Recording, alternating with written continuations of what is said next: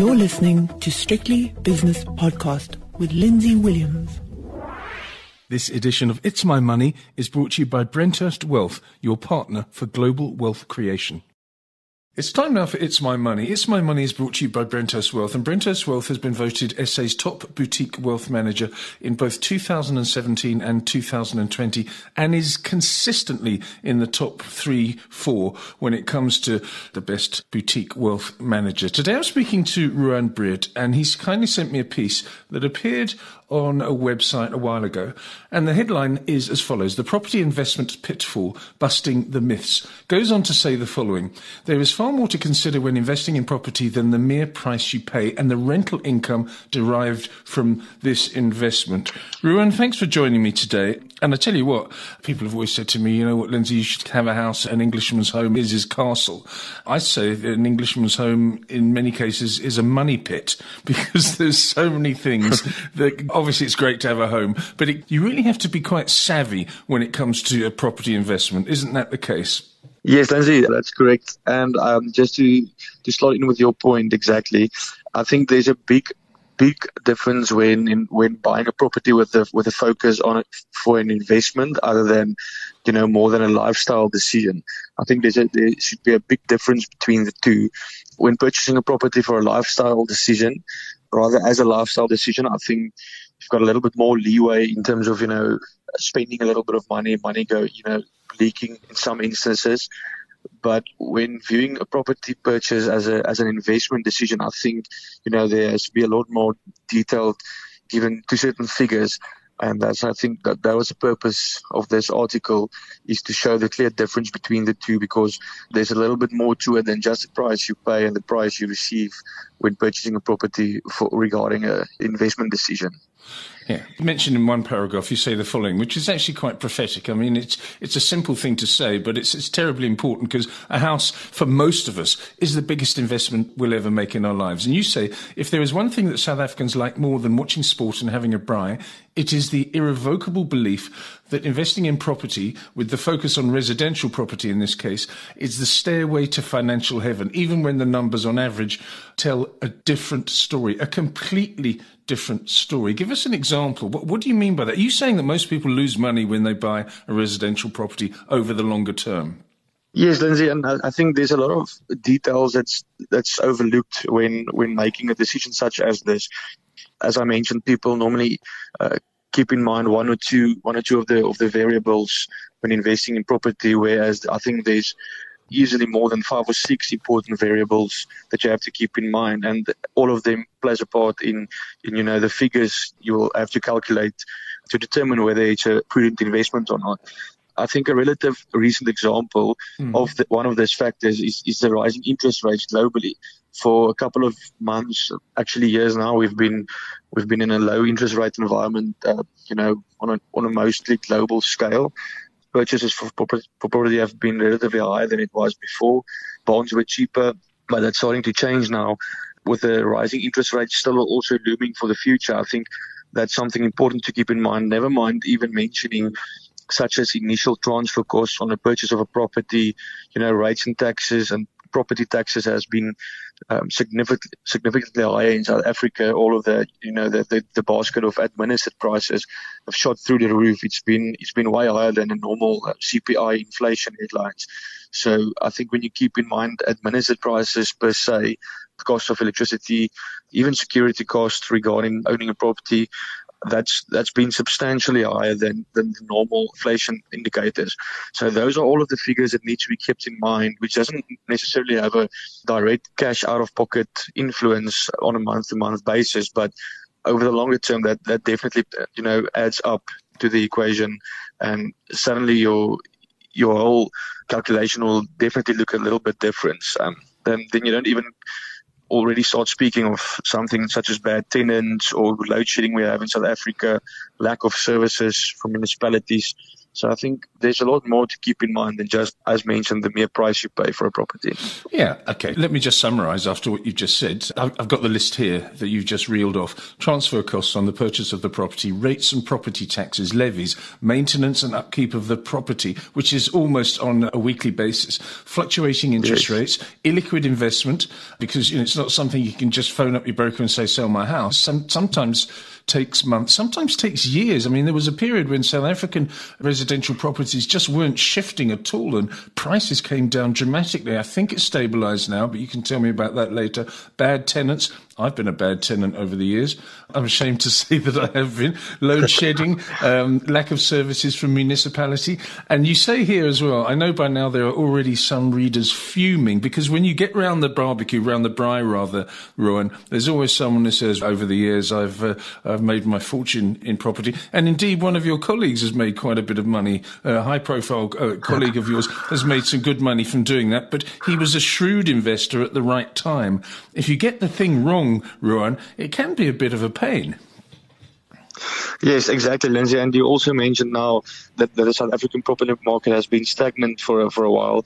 It still is, and unfortunately, it's stagnant on a lower level than it was previously. So there's been a significant drop in residential property prices. There is also an interesting graph on the article I wrote, yes, which clearly indicates the drop in residential property prices over the last couple of years. And unfortunately for us, it's stayed there, so it didn't really pick up again, as you can see was the case in other geographic regions.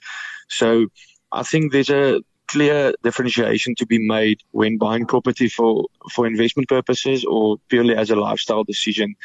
I think you have to be very savvy and have your timing spot on in South Africa specifically if you want to proceed purchasing a property to be part of your investment portfolio overall. So I think we are still living in a stagnant environment, especially in the northern regions of our country. Mm-hmm. Property prices has declined somewhat.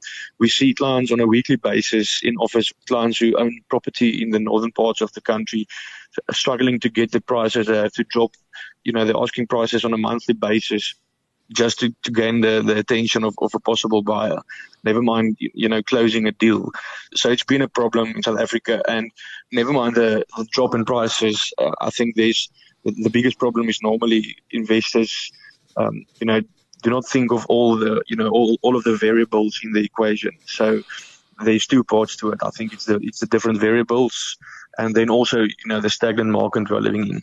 I think you can't, obviously this is a podcast, so we can't really describe the graph, but you put in the real residential property prices of the United States, Australia, emerging market economies, an aggregate of emerging market economies, as you say, the United Kingdom and South Africa. And South Africa's right at the bottom of the pile there, because it's gone flat to slightly down, while the other ones have been picking up. I'm sure that will, I hope it'll change, but on the other hand, with interest rates rising, maybe it won't. One thing before we go on, Rowan, do estate agents, real estate agents as some people call them, are they part of the problem as well? Because they give the seller and the buyer the wrong impression. I don't want to be nasty. I don't want to alienate anyone and leave people fuming, like you said in that paragraph earlier on. But are they also part of the problem potentially? Not all of them, but some of them. Yeah, Lindsay, I mentioned before we started speaking, I might be stepping on some toes with this article, and I think I might be doing so even more now. Mm. But as you say rightly, I think that's definitely the case. When you put your email up on a property agent's website, and you started to get contacted by an agent, you will never hear an agent saying any negative remarks about a listed property. You will always hear the good and the colorful picture. But I haven't yet met with an estate agent, telling me, listen, you have to look out for this or you have to look out for that. The list of the possibilities, and the positives is endless, while I'm yet to meet up with an estate agent that's showing me some of the red lights. And I think I'm speaking on behalf of a couple of people. And, they're in the job for a reason. They know what they're doing. But I think that's one issue that to possibly answer your question, in a neutral way. Okay, let's have a look at some more cold, hard facts. SA residential property, 1 million invested in the local market 10 years ago would have left you with about 800,000 Rand in pocket today. So in nominal terms, you've lost 20%. I think that's right, isn't it? In real terms, yes. Much, much more, which is quite staggering, actually. I mean, it's really bad. Whether you go to the US, 1 million Rand invested in the US 10 years ago would have returned you about 1.6 million today. So you would have made 67%. These are quite startling numbers, Ruan. It makes you think, doesn't it? Yes, definitely, Lindsay, and it's an absolute destruction of personal wealth when you have a look at the SA residential property market and figures I put in there. So, as you rightly mentioned, in real terms, I think if you're out of pocket, to a extreme margin, if you keep in mind all of the mentioned expenses, such as upkeep of a property, insurance, all those kind of stuff. And then again, you're sitting with an illiquid investment. You can't liquidate the investment should you require the capital. If you are able to do so, it's going to be a fire sale. You're going to lose even more money. Whereas I think there's definitely, more prudent investment options to consider when you do have capital, instead of just, shoving it in the property market and, just going the old age route. Okay, let's have a look at a comparison now, because a property, although it's not a liquid asset class, it's still an asset class. And I don't consider buying a home as an asset class. I think it's somewhere where you want to live with your family. Most people do. But the second home where you're saying, right, this is a buy-to-let story here. I want to get income, annuity income every single month. This person pays me 5,000 Rand a month or something like that. That is the type of investment that hasn't done very well. If it's an investment, then it's been proven over a period of time, a decent period of time as well, not to have worked. Whereas if you went into the JSE or the S&P, the S&P is probably a better example, you've done very well indeed. Thank you very much. Yes, that's correct, Lindsay. You are spot on with your remarks, and I think that's why it's important to differentiate, as I mentioned at the beginning of this conversation, to determine are you buying a property for lifestyle purposes for you and your family, or are you buying a property for investment purposes? I think your outlook will have to differ to a certain extent.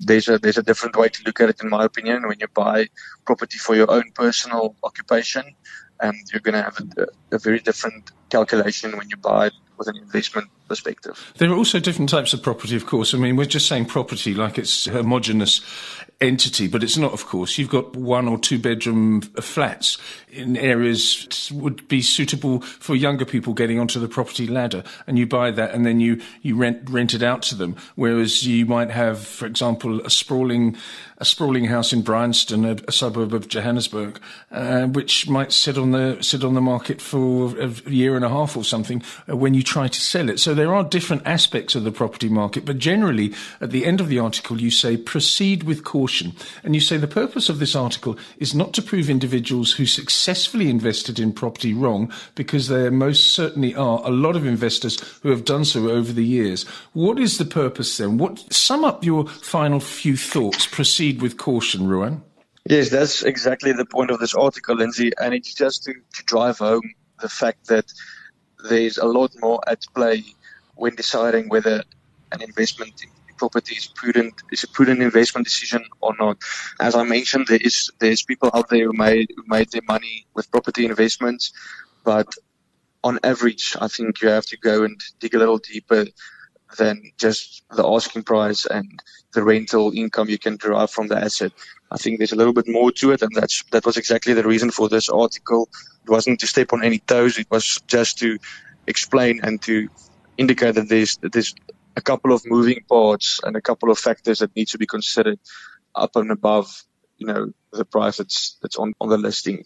Yeah, well, I think it's a very good article, and if people don't like having their toes trod on, then they shouldn't be in the business. But well done, that was a good chat, Ruan. Thank you very much. That's Ruan Breed from Brenthurst Wealth, and that was It's My Money. It's My Money was brought to you by Brenthurst Wealth, an award-winning boutique wealth management company. The views and opinions expressed in these podcasts are those of Lindsay Williams and various contributors, and do not reflect the policy, position, or opinion of any other agency, organisation, employer or company associated with strictlybusinesspodcast.com. Assumptions made on the analyses are not reflective of the position of any other entity other than the speaker or the author. And since we are critically thinking human beings, these views are always subject to change, revision and rethinking at any time. Please do not hold us to them in perpetuity.